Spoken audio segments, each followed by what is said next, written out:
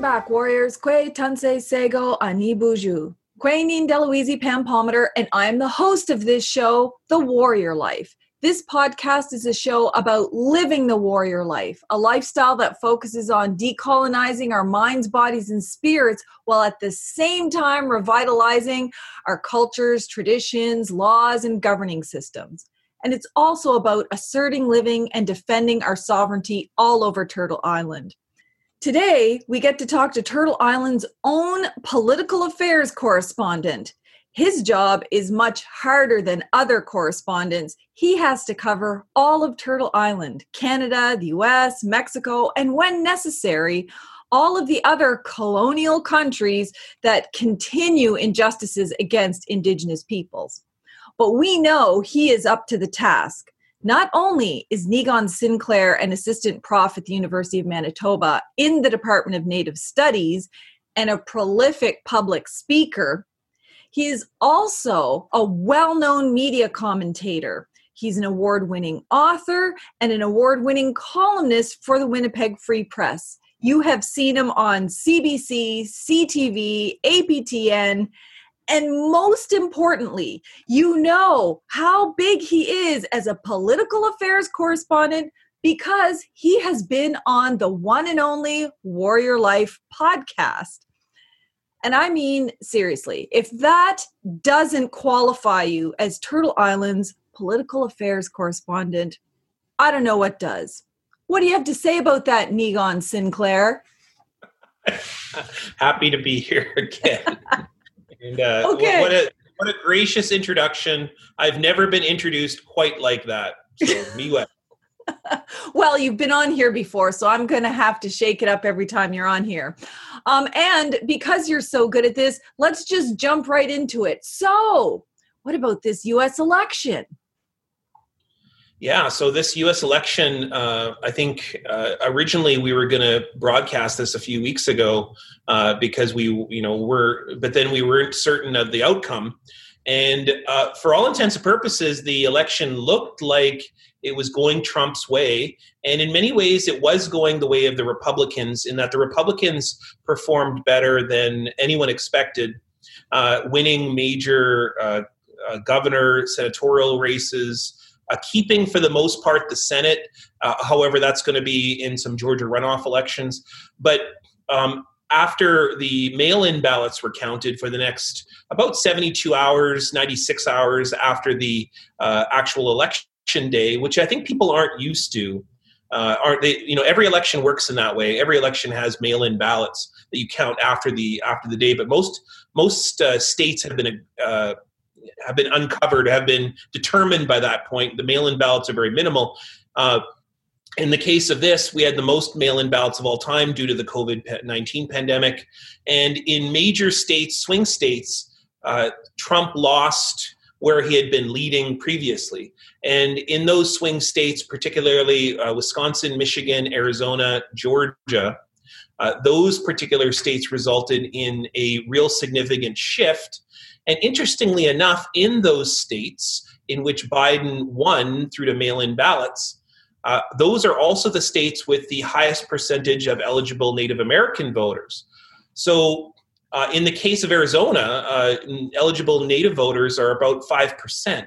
And if you see where the biggest wins for Biden into the tune of 95% in some areas in Arizona, those were specifically indigenous areas, urban and rural, particularly amongst the Navajo. So what we're seeing is it's very likely that Native American votes got rid of Trump, or you could think of it another way, brought in Biden. Now, the history of the Democratic Party with Native Americans is not particularly a positive one. In fact, probably the best presidents that Native Americans have had is like Richard Nixon or Republicans. However, Trump has shown all signs of an all-out assault on not everyone, but also Native Americans. So here we are in a situation where I think Native people had had enough. They were more invested in Biden than Trump. Not in every state, however. In Oklahoma, for example, overwhelmingly for Trump, huge percentage of indigenous voters in that state as well. But that's not really a swing state. Native people really don't have as much of an impact as I think they did in Arizona. Well, I think that's really interesting, especially because you raised Oklahoma, that as you know, this was a historic election also in terms of Native Americans in politics, because there was actually 6 Native Americans elected to Congress. And the interesting thing about it is it was 3 men and 3 women, so divided right down the middle, and 3 Democrats and 3 Republicans, again, divided right down the middle. And 2 of the Republicans came from Oklahoma. And I think what's also significant is that right now, Deborah Haaland, who is from the Pueblos of Laguna, who had been elected in the last election, she's now actually being vetted by the Biden administration to potentially serve in the role as, I think it's Secretary of the Interior. So that could be another historical result from this past election. Although, not to take away from any of the momentum, I mean, we saw with Jody Wilson-Raybould that just because an Indigenous person is within the government doesn't mean that, A, the Indigenous person agrees with the policies of the government, B, that they're able to somehow reconcile those views, and C, if there is a conflict, what inevitably tends to happen is Indigenous peoples are tossed out and then simply replaced by usually a white man. Or in the case of Jody Wilson-Raybould, several different white people. And so the real problem, of course, is that when Native people are in politics, are in government, will they be listened to? In the case of the U.S.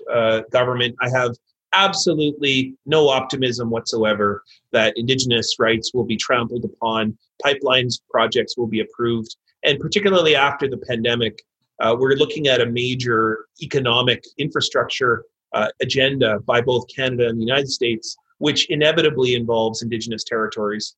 Well, in fact, already involves Indigenous territories, as we see during the pandemic. All of the major resource projects that are violate Indigenous rights, that don't involve consultation, have been hammered through, delivered, working at full capacity. In Manitoba, for example, here, the Manitoba Hydro Kias generating station, as well as other projects in the north, they've all continued unabated. In fact, they were the only operating project during the COVID-19 pandemic, and they were flying in Americans. They were flying in people from overseas. They're also flying in people from all across Canada, even though the borders were apparently closed. Well, and those are really good points. See my air quotes there, but I meant closed, meaning not really closed.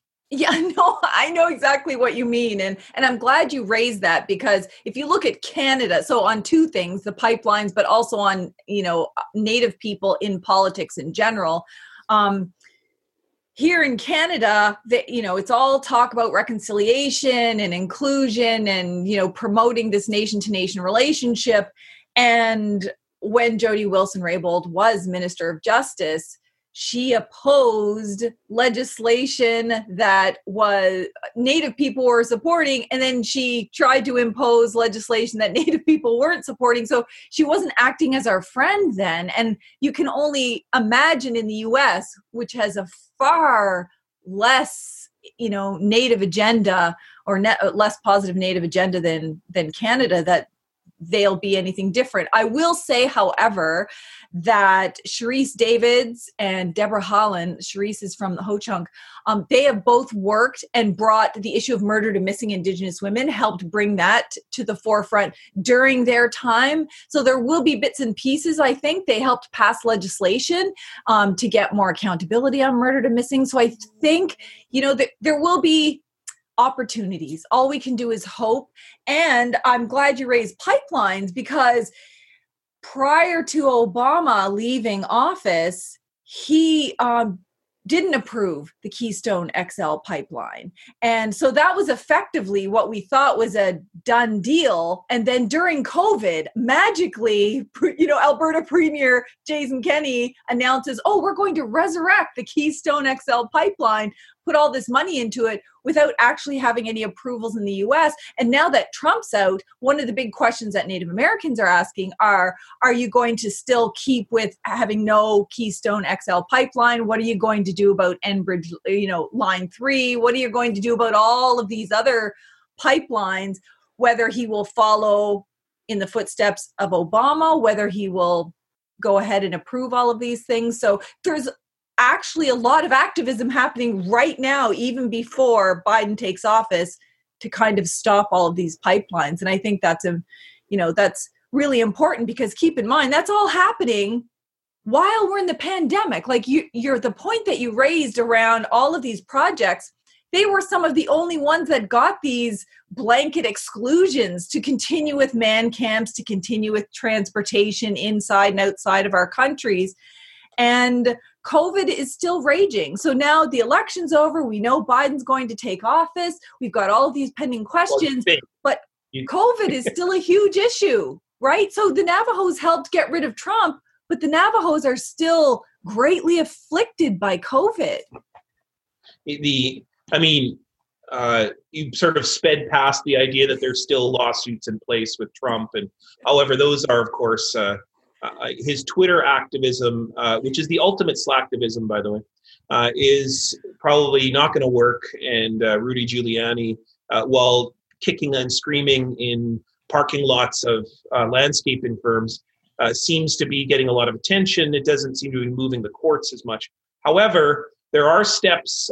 Michigan, for example, yesterday, a county in Michigan with the majority Biden voters did challenge the results. The two Republican legislators there. So we are in still a struggle to get Biden to get into the Oval Office. Never mind the fact that we have another 60 plus days. Is it 90 days? I'm not sure. January 20th is when Biden's supposed to take office, and Trump is firing everybody left and right to ensure that he can do some serious damage, including pulling troops out of Afghanistan. The key here is there's two potential vaccines that are coming, and by all intents and purposes, you'll see healthcare providers get those by the end of the year. There was special permission provided this morning for one of those two vaccines. The other one is probably more effective, certainly better transportable, from Moderna. So it's likely that vaccine, both of them, will be trotted out next year. If we get 90% protection rates, Native people aren't short after healthcare workers, and governments, for the most part, are recognizing that Native peoples are most affected populations. In Canada here, I think Native peoples are at the top of the list, near the top of the list, in terms of looking at the ways that we've been impacted by COVID-19. So potentially, if you are in an Indigenous community that's deeply affected, and there's many of us now, you're probably going to see a vaccine sooner rather than later. I would say before summer next year, probably in an Indigenous community, supposing that the production is not interrupted, supposing that there's no problems discovering, some long-term effect by one of those two vaccines. It's more likely Canadians are going to get Moderna than they're going to get Pfizer.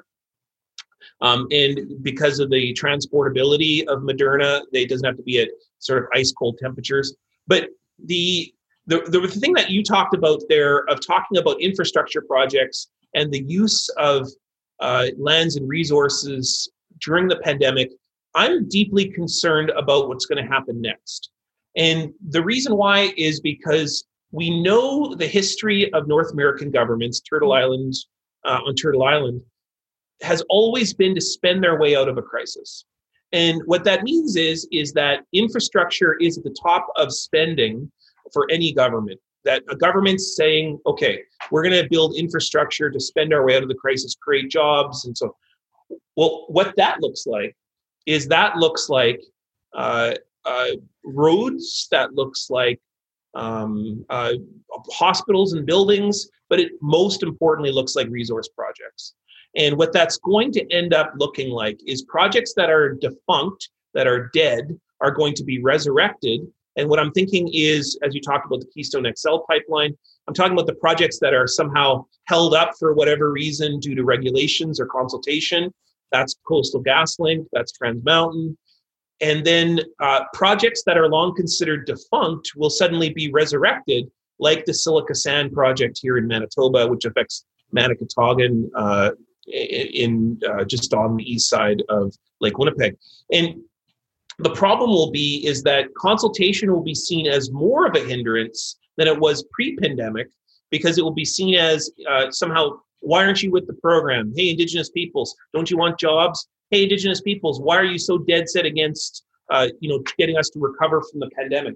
So I think that we're in for more conflict coming out of the pandemic after a vaccine is found and then distributed.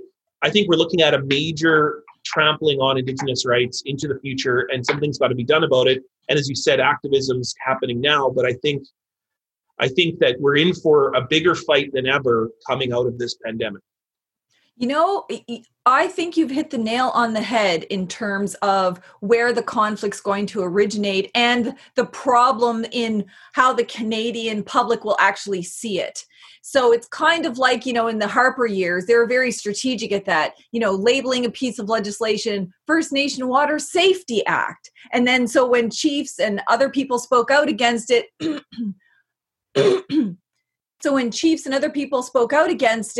they looked like, well, how could you be against safe water? That makes no sense. Knowing that most Canadians aren't going to read the legislation, they're not going to understand the analysis, and it's going to be the same thing here. People will have a very different mindset around the uncertainty of life, the uncertainty of jobs, the ability to provide for themselves, and potentially cling on to that conservative notion that the only jobs are those in resource extraction, and really forget about the fact that there's far more profitable and sustainable jobs in sustainable energy and, addressing climate change. And, there's lots of different kinds of infrastructure projects. Imagine if they spent money building, water treatment plants on reserves everywhere. I mean, it's things like that, or housing for First Nations.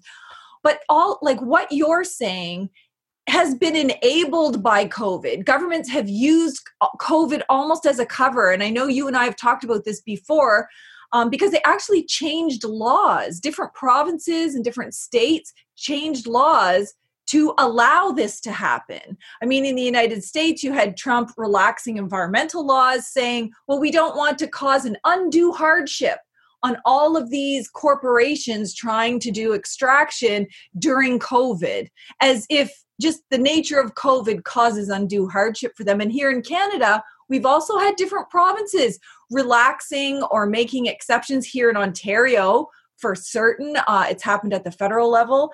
And so I think you're right on a go-forward basis that this is only going to get worse, not better. And this is despite the fact that the United Nations Committee for the Elimination of Racial Discrimination issued this year, called on Canada to issue a moratorium on all of these projects for the safety of First Nations people, and that this was a massive violation of human rights. And so Canada's not on side with the international community, at least in the human rights treaty context, certainly not on side with how it plays out on the ground and where some of the COVID infections are coming from, literally from these projects, and what it means for the future. And we already have hotspots. I mean, there's lots of hotspots already going on in Canada and the United States. So the bottom line of it is that coming out of the pandemic, or in the midst of the pandemic now, we just surpassed 1,000 cases on reserve as of yesterday on First Nations. And until this point, until very recently, COVID had only impacted a few communities here and there, and to the tune of a few dozen cases in Alberta and in Ontario. But for the most part, COVID had not hit, just like the Spanish flu in 1919, did not hit First Nations communities until about 6 months after it had hit major cities.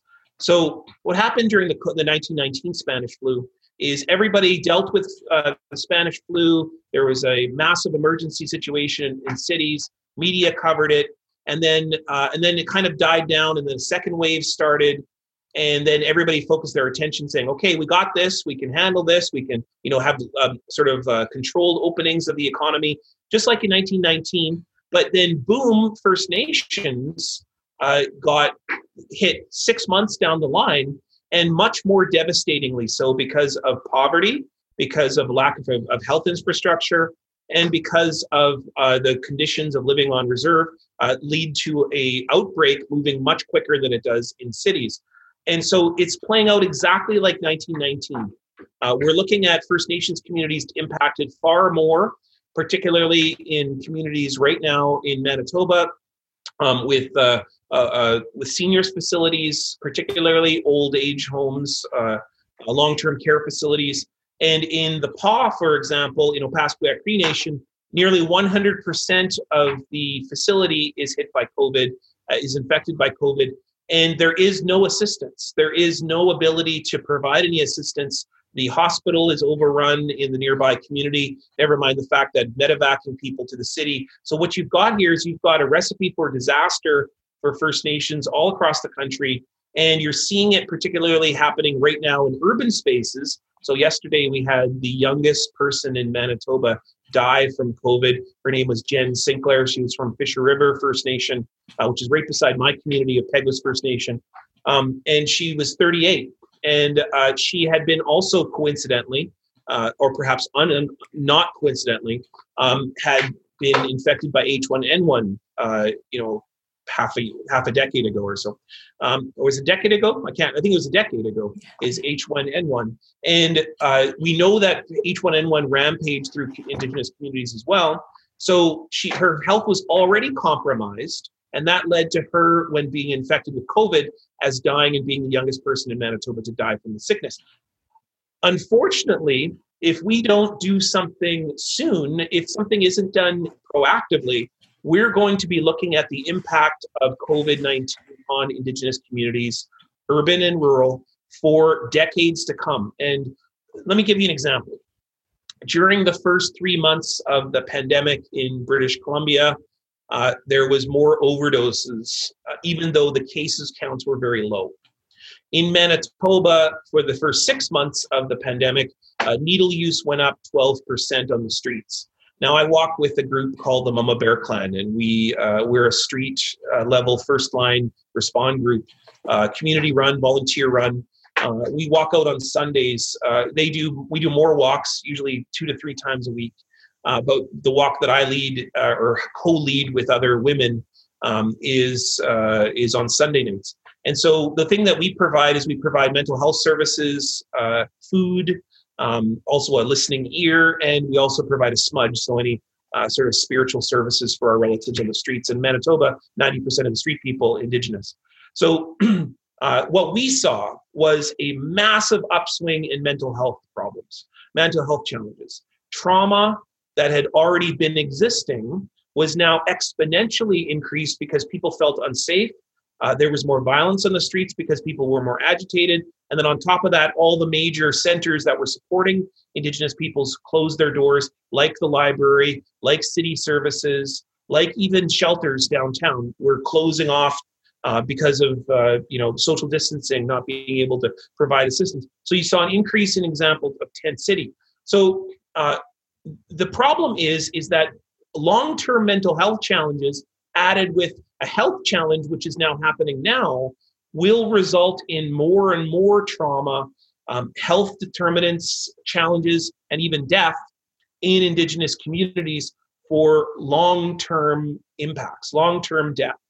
And I say this with probably the saddest possible thing I can express is that like everything else in this country, everything else in North America, Indigenous peoples are impacted more for longer, and it results in our death when it comes to anything that happens in state governments because of this long history of violence and colonialism in our communities.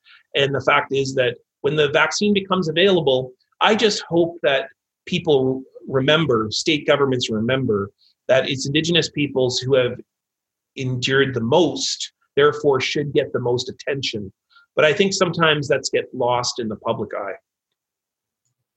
Well, of course it does. I mean, we're literally living in a country who is guilty of not just historic, but ongoing genocide, and who has really bizarrely and counter to the, literally in the opposite to all of the science and statistics and demographic data that's out there, used COVID as the excuse not to work on their anti-genocide plan, not to address all of the issues around kids in foster care, murdered and missing Indigenous women, the over-incarceration rates, poverty, and homelessness, when in fact genocide or COVID, just the presence of COVID, knowing that it was coming and knowing what the impacts were going to be, that should have been an expedited process. Okay, how can we just rush all of this assistance to First Nations, knowing that they are only in this situation because of ongoing genocide, because of our laws and policies,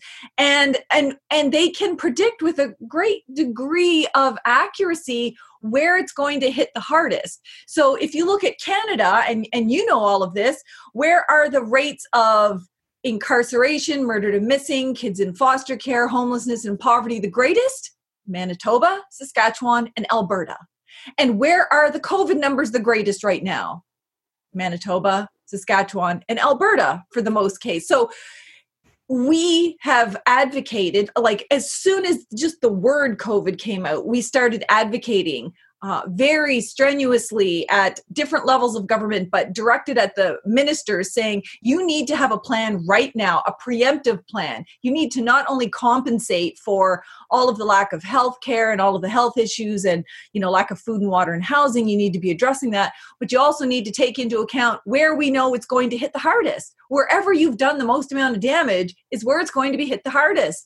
And they kept saying, it's not as severe. Look at the numbers. The numbers are lower. These were the responses that we were getting back. And we kept raising the point that you said, Meaghan, that we know that historically and statistically, it's always delayed coming to First Nations. But when it does hit, it's exactly like you said, it's greater numbers, it lasts longer, and it does the most severe damage. And so they should have jumped to help in this situation. Yeah, the commitments that were made, so $600 million was the famous one within the first 2 weeks of the pandemic. What that translates into is a defibrillator machine, a part-time nurse, and then a few health masks and gloves and sanitizer. That's all it really translates into, which doesn't deal with the issue, per First Nation. And that doesn't even include urban communities, which then are expected to fall under provincial guidelines, which and we know, of course, that colonialism doesn't think that way. Colonialism acts in disproportionate impacts on Indigenous peoples. The over-policing of our communities is the evidence of that. If you want to know, what's a symptom, what's proof that colonialism works on Indigenous peoples in urban areas? Well, over-policing. That's a perfect example. So the fact is that police only deal with Indigenous communities as problems, exactly how Indian agents treated us in the past and, surveilled us and so on. So the problem has been, and I think probably this is something to give it perspective on what you just said there, the emergency situations that have been created over a century and a half of conquest and colonization of the country has been devastating for First Nations communities, been very profitable for Canada. And when an emergency is found, in the past, particularly a flood, for example, or a snowstorm in Quebec, or in Manitoba, we get flooding all the time, or we get forest fires out in British Columbia, whatever it might be. There's always money, and the question is: was the country ever capable of dealing with a national emergency? And if you add up all the things you just spoke about in terms of Indigenous peoples and the impacts of colonization has been on Indigenous peoples, more people in jails, more murder missing Indigenous women and girls, more children in the child welfare system, just add it all up. Add up all the deaths, for example, and you would see that it is an emergency situation by any measurement whatsoever. Would a country be able to deal with a national emergency? They found hundreds of billions of dollars in a week to deal with the pandemic. And yet Indigenous peoples have been experiencing pandemics, epidemics, ongoing genocide for a century and a half. Never dealt with, drops of money, if anything, drops of attention, barely any policy that has changed all the way back to the 19th century. The Indian Act is virtually the same, with a few little things changed, tinkered with here and there. So what does that tell you? That there has been no will by any Canadian government, I don't care what political stripe, conservative, liberal, which are the only two governing parties ever. It really doesn't matter. Indigenous peoples are not deemed as the kind of emergency. And when there is an emergency, it's frankly drops in a bucket of what's needed because of the long-going, as you described, genocide, violence, systemic oppression that goes within our communities. So, I mean, the fact is, my optimism is very tempered, but, I do like to, in my Anishinaabe side of me, does like to believe in the goodness of people. And every once in a while I'm proven wrong, and I like to just hope sometimes. It keeps me from an ongoing series of despair. And it's important, like all of us that are in this, of course we have hope. We wouldn't be here were it not for all of, the hope and resilience and strength and determination and sacrifices of our ancestors. And we carry that forward, and we'll keep carrying it forward. And part of that hope are all of the actions that we take to protect ourselves, defend ourselves. And in order to do that, we have to know what the lay of the land is. And part of the problem has always been governments have never been honest about what's really happening, who's making choices about what, because here's the thing, genocide is a choice. Like, Canada's not guilty of accidental, oops, genocide. We didn't mean for all of you people to die. It is people sitting around the cabinet table and people in higher levels of government making conscious choices to say, we're not funding First Nation water this year. We're not funding suicide prevention. We're going to continue to discriminate against First Nations children in care, knowing that we'll have higher apprehension rates. We are not going to take homeless people off the streets. We're not going to protect murdered and missing Indigenous women and girls. And we're going to continue, and they can predict with a high degree of statistical certainty what is going to be the outcome of their decision. So racism is a choice. It's not an oops. And I think it's even more so with this COVID pandemic. And what concerns me is that people need to understand that, they keep reporting on here's who had COVID and here's who's recovered. And I'm putting recovered in air quotes because we know from all of the medical evidence that recovered might mean you don't have the COVID virus anymore, but you could now have lifelong conditions with a deteriorated lung capacity, implications on your organs, fatigue. There's like tons of evidence now coming from a multitude of countries saying that in some countries, like in Italy, about 50% 6 months after COVID aren't so-called recovered. They don't have COVID, but they now have serious symptoms that have lasted. And if you think about the already existing health conditions in First Nations, that makes this like doubly, triply, quadruply important that we prevent COVID as much as possible. And one of the things I wanted you to address on the, the hopeful, more positive side of things is some of the ways in which First Nations have taken matters into their own hands, have exercised their own sovereignty and jurisdiction and self-determination to try to protect their communities. Yeah, and just to add to what you said just a minute ago in terms of the impacts, there was a great study that was done here. I think it was here just in Manitoba, but it could also be placed nationally. It said that out of all people, blue collar people, frontline people who are losing their jobs, Indigenous peoples are one of the highest segments, to the tune of 60% of Indigenous peoples lost their jobs. Because most of them are blue collar workers, they're frontline workers. They're working in restaurants, they're working in healthcare, or they're working in short-term labor situations. And so the impact of being off work for a few weeks due to the situation of just the economy shutting down has resulted in long-term impacts for those families.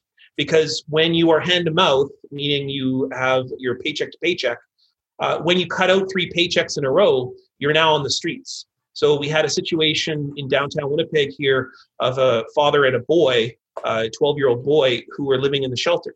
And that's never been seen before. We had a situation in Mama Bear Clan of somebody giving birth in Tent City.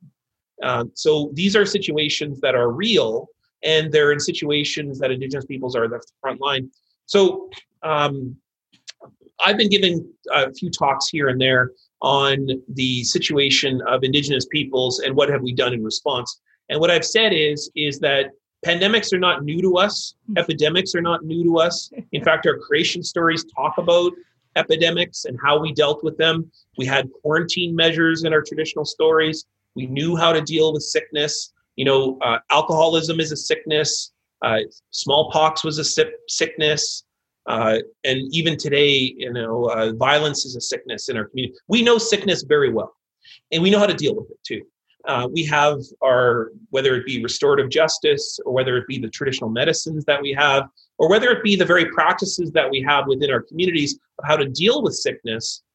We have all of that. And some of the most amazing things happened during this pandemic within communities that I know of or that I'm connected with here in Manitoba. People were going out on medicine collecting missions. They were going out as grandmothers often would be leading the walks. They would collect medicines, antibacterial agents for the air, sage, sweetgrass, bear root, things that we collect and we use to clean houses, to get rid of the bacteria in the air. And then what they were doing is they were distributing them throughout the community, just like how people collect moose or they hunt moose and then distribute that throughout the community. People also were doing social media campaigns, hashtag. There was actually a pretty cool set of videos of people doing socially distanced dance-offs at the First Nations blockades here in Manitoba, saying, hey, I challenge those at Cross Lake. Hey, I challenge those at Fisher River to do a dance-off the way we're doing it. And they were doing, line dancing or, and then there was also some really great stuff that was being done in urban communities here in the city. So one of the things that was being done by organizations, people were doing clothing drives, people were doing supports,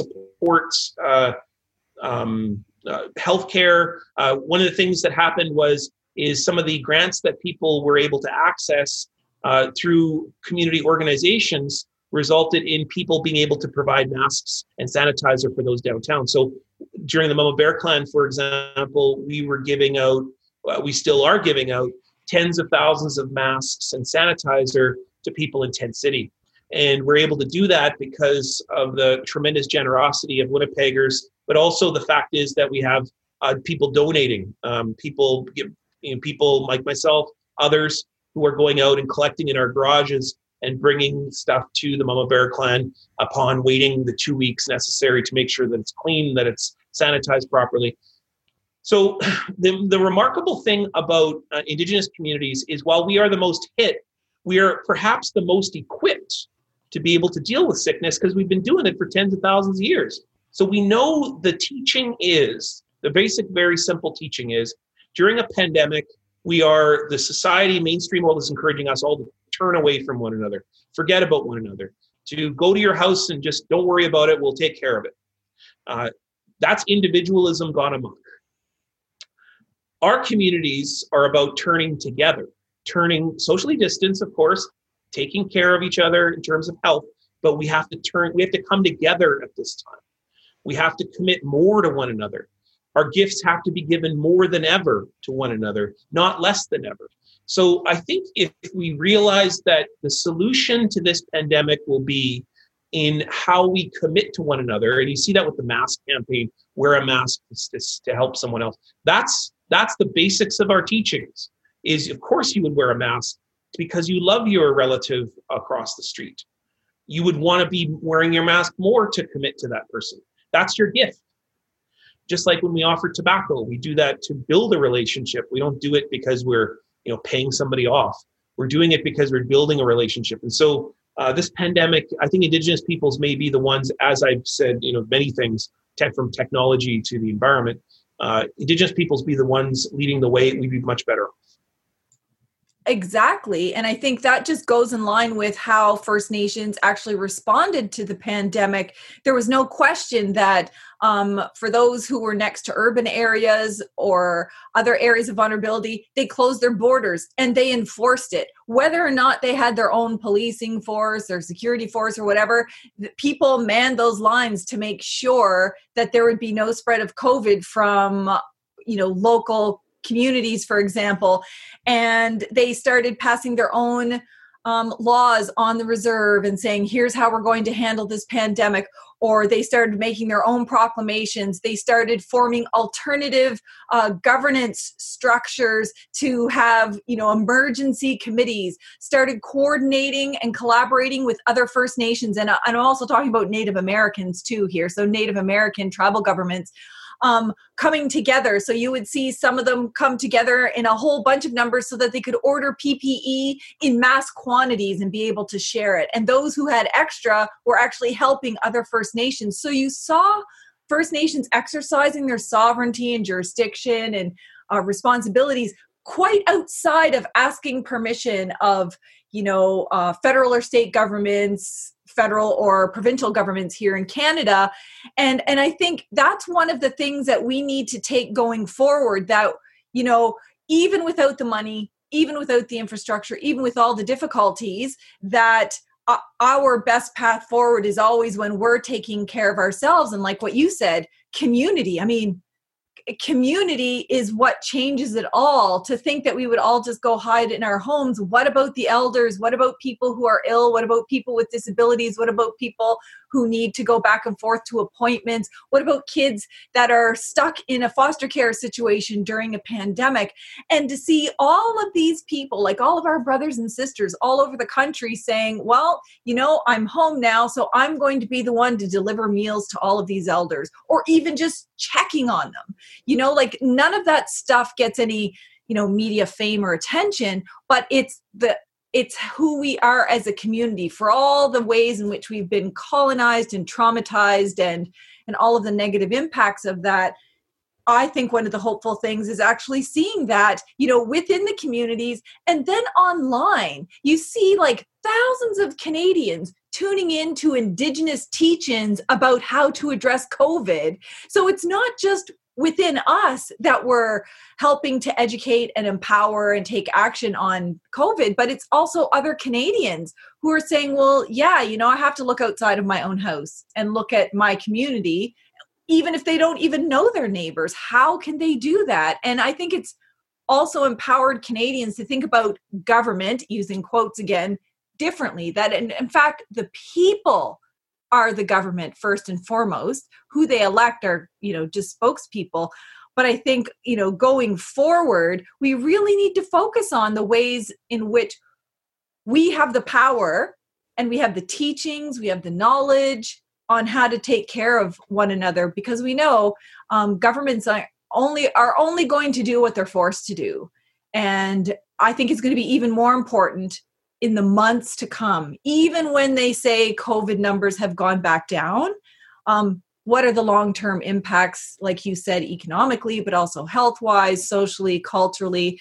Because if we look at the First Nation charts right now, and you've seen it, it's like almost a straight diagonal line up with no signs of stopping. And we know what that's going to mean. So it's even more important that we come together now. And Mama Bear Clan is one of those ones that is actually helping people on the ground. And you don't need government permission to do that. Certainly could use government support, though. And we were able to get due to some of the COVID funding, it's important to identify, we were able to apply for and get a vehicle for the first time in our organization's history. So there was money that did reach people that are impacting everyday lives. I was going to tell a story here. I have a non-Indigenous friend. And everyone's got to have one. I'm just joking, but just joking. Anyway, so, but I have a very close non-Indigenous friend of mine. I grew up rural Manitoba. So, I grew up in Selkirk, Manitoba. Frankly, it's a very conservative town. It used to vote for the Canadian Alliance. Anyways, so many of the people I know growing up are quite right-wing. And these are people who, part of my family, for example, part of my people who I call uncle and auntie, even though they are hardcore Harper supporters, formerly Stockwell Day Canadian Alliance. Anyways, in that group, one of my friends growing up, I went to high school with them. We were talking about some other stuff unrelated to Indigenous sovereignty. it's not a particular comment that I talked with my friend, but you know what he says to me? He goes, oh, damn it, these First Nations have blocked the highway and I can't go to my cottage. And I said, okay, well, like this was in the opening days of the pandemic. And where the situation was, there was cases in Winnipeg, but nowhere else. And I said, he was like, oh, these First Nations are screwing everything up. And I was planning my holiday with my family. Now we got to stay home. And they're, F this and F that. And I said, well, like, why do you think that they're blocking the highway?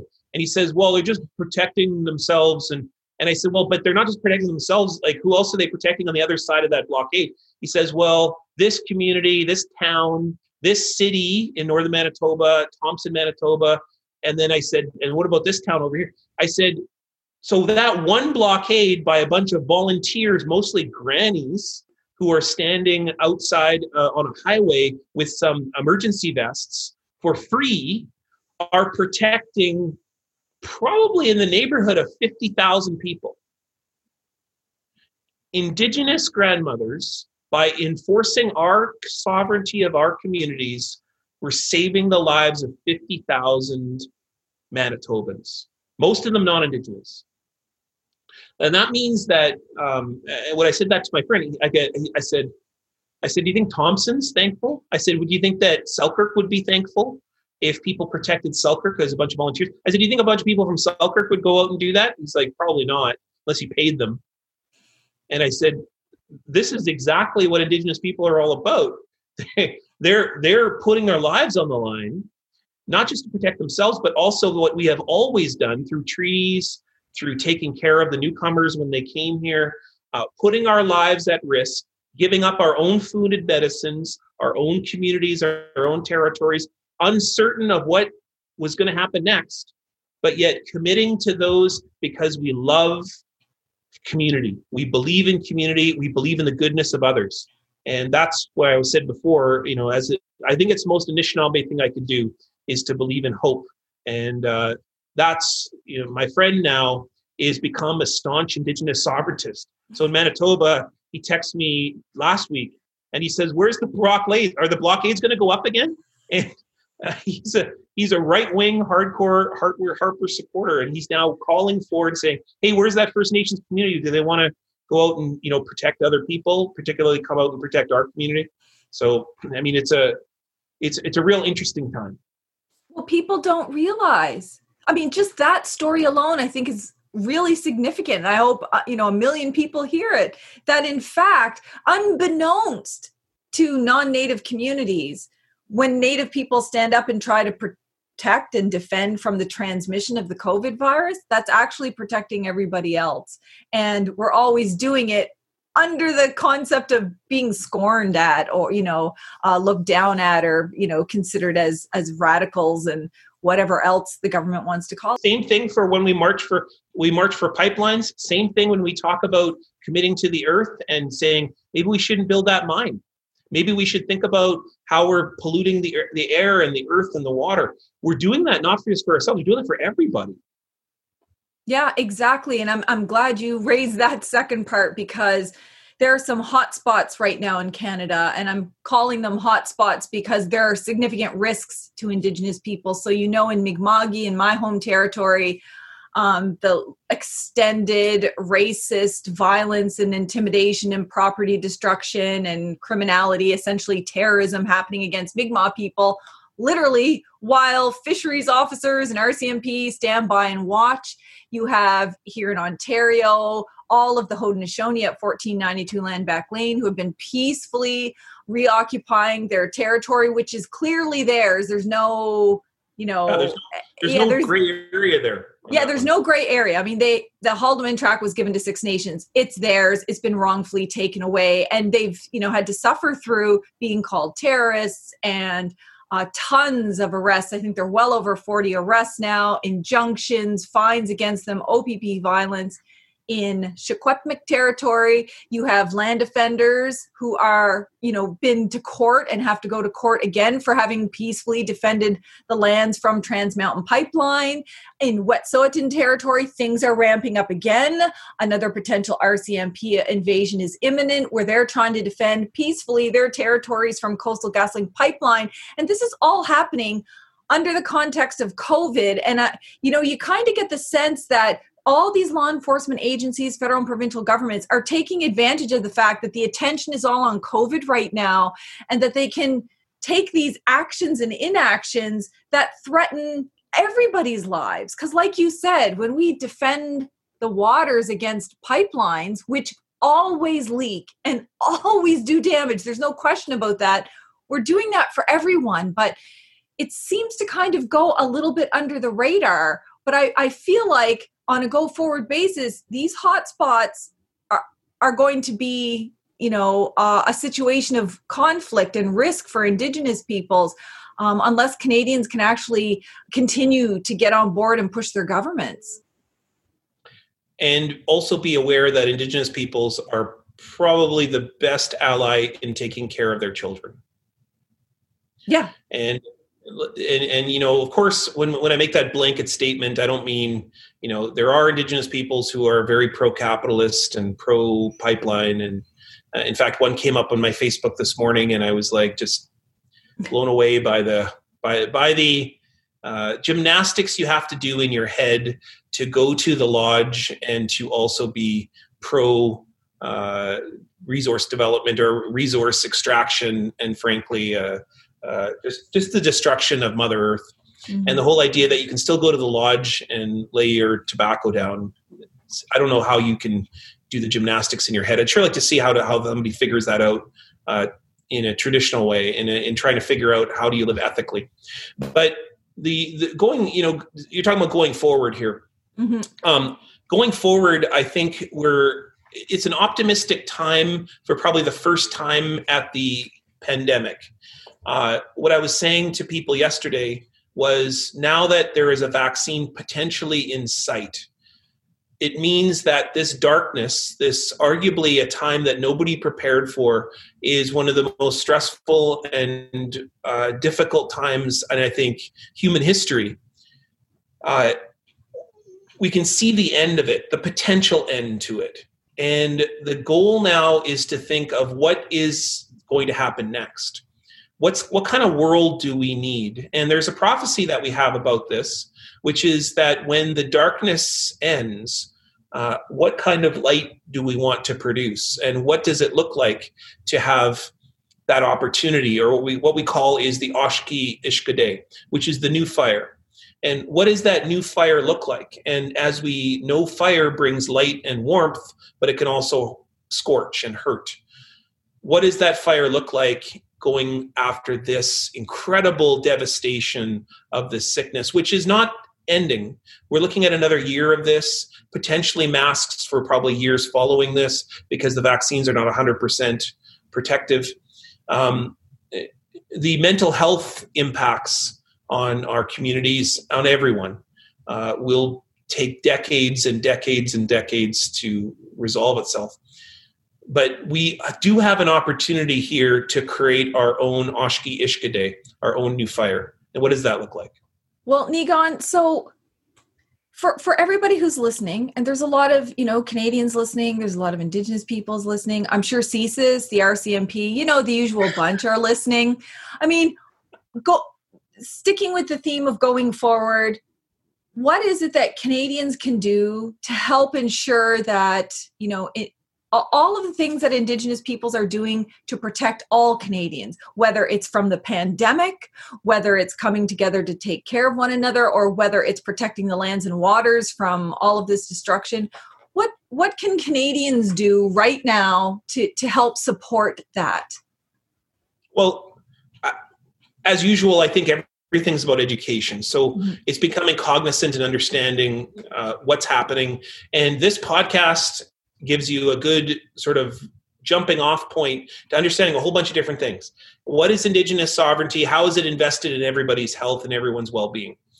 Second is, how do Indigenous peoples participate in elections and bring in a president, frankly, when the previous president is catering to division. It's Indigenous peoples who pick the candidate that's bringing us together. Just like when we create blockades on the highway, we're trying to bring people together. We're not dividing.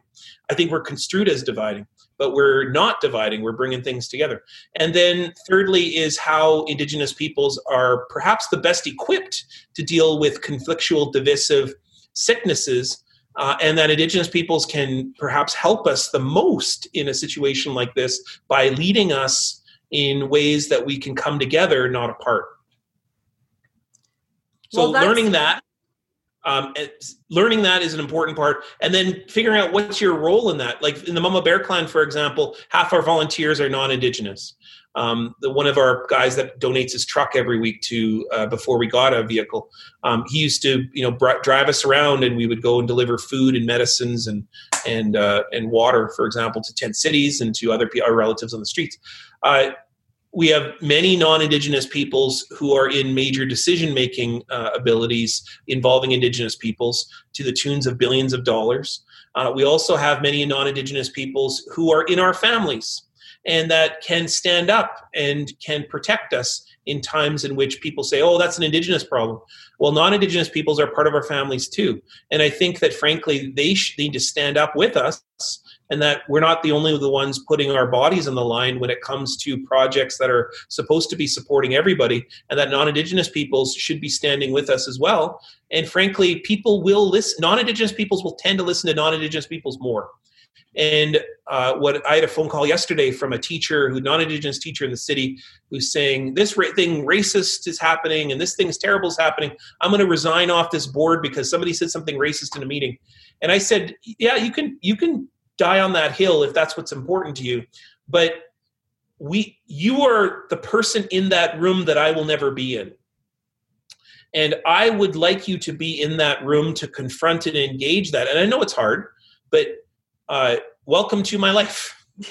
Welcome to welcome to me before 9 a.m. on Twitter, getting racist rants thrown at me. I said to him, don't leave that committee, because that committee needs you, or I need you to be on that committee. The work that you'll do on that committee, you will not always win every battle, but when you are there consistently, the battle is long and the battle is just. And I really believe that justness will win the day. I have to. That's what our teachings talk about as Anishinaabe, is that there is always a good purpose in everything. Well, I think that's a perfect way to move forward. And for people to understand, you don't all have to be on the front lines as land defenders. You don't all have to be lawyers arguing things in court. That Canadians can use whatever skills, backgrounds, influence, wealth, like whatever it is they have to offer in this context. And I think you raised a lot of them that haven't even been talked about before. You also mentioned the word Twitter. And funny thing, I was scrolling through my Twitter this morning before this podcast and saw this announcement from Cook McDermott congratulating none other than Negon Sinclair for a book of essays that's going to be inspired by the column you write for Winnipeg Free Press that's talking about the history and culture of Winnipeg. And it's called Winnipeg, but it's not spelled the same way. So first of all, congratulations. And can you tell us a little bit about it, even though it's in the works? Yeah, well, it's done. It's mostly done anyways. And so they have the draft now. It's McClellan and Stewart, who's publishing it, which is an imprint of Penguin, and it was one of their, I think they have 6 imprints. And so McClellan and Stewart will be publishing it next year sometime.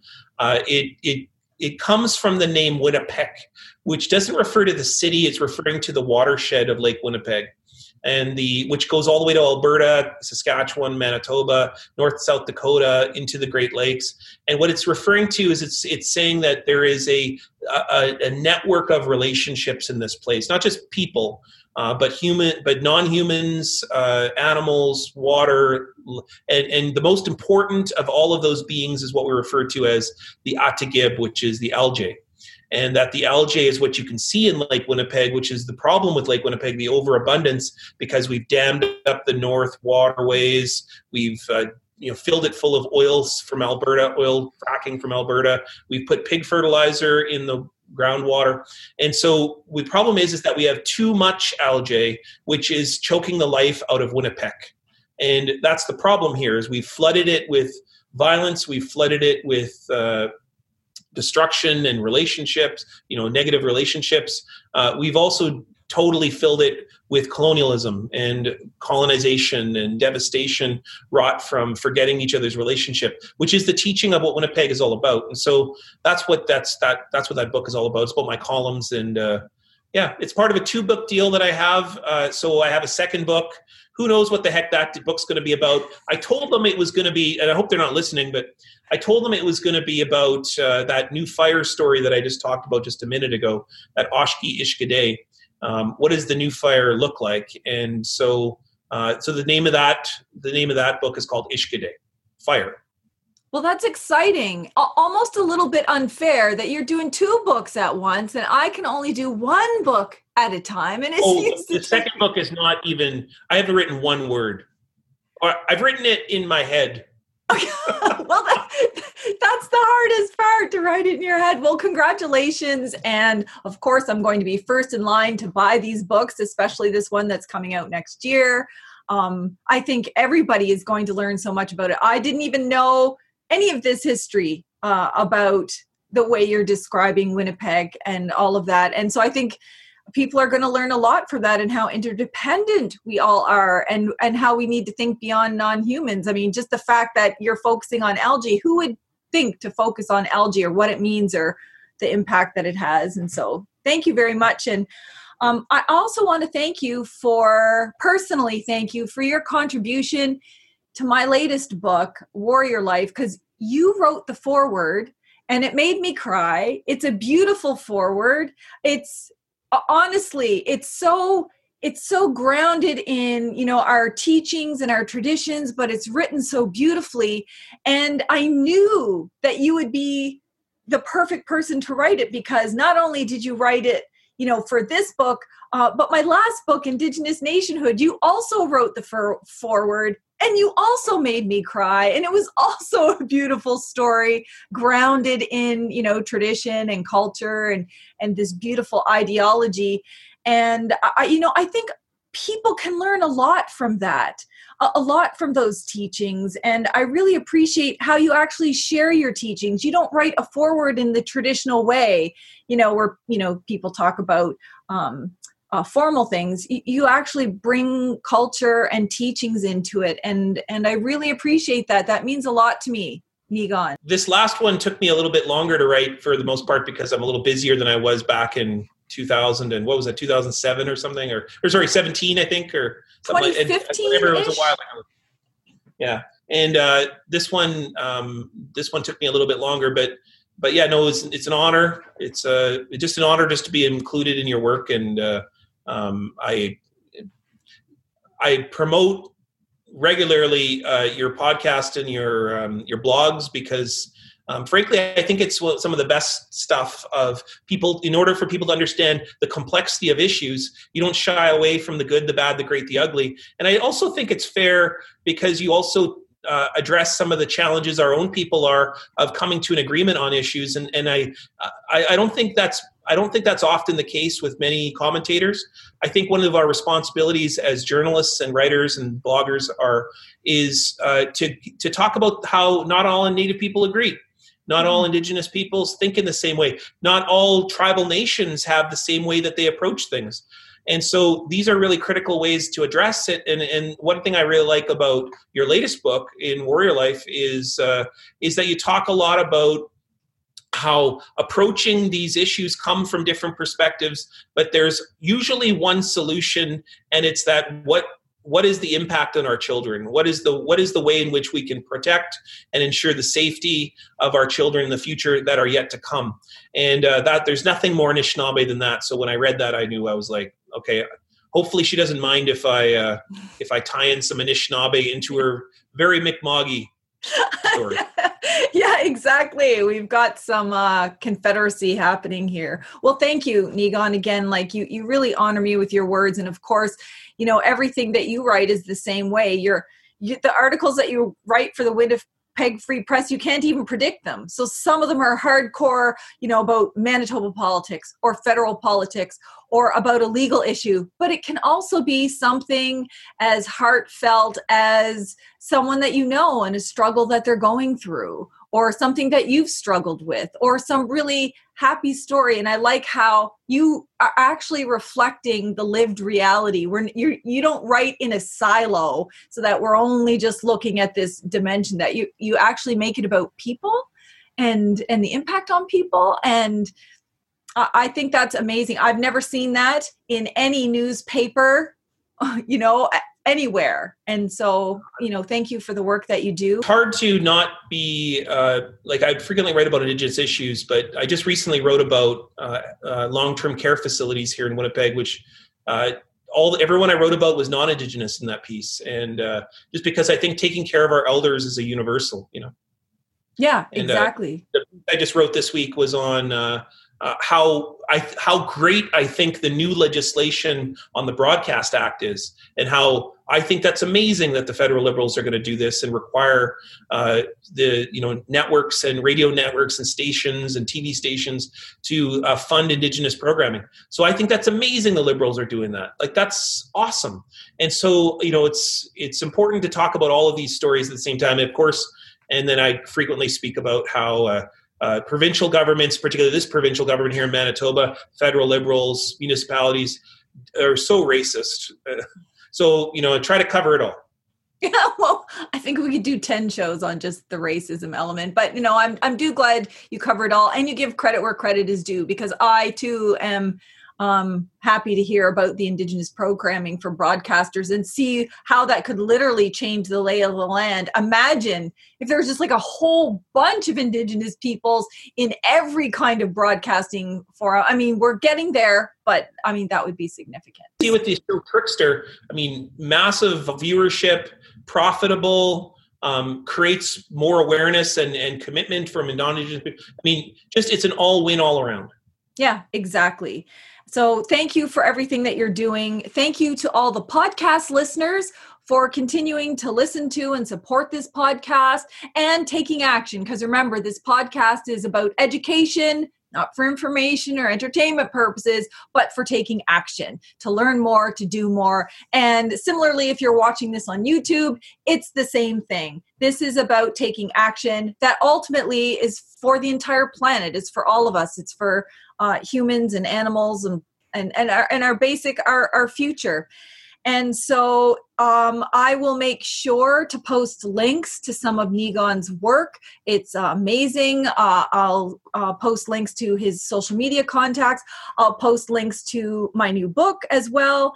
And please make sure you share these podcasts, use them in your classrooms, have discussions about them, watch them on YouTube, use them as learning resources, but don't just stop there. Like Niigaan said, use it as a jumping off point and go and learn about the specifics, like what is happening in COVID, what's happening in the United States for Native Americans, what's happening in all of it with regards to Canada's genocide policy, its economic policy, all of it.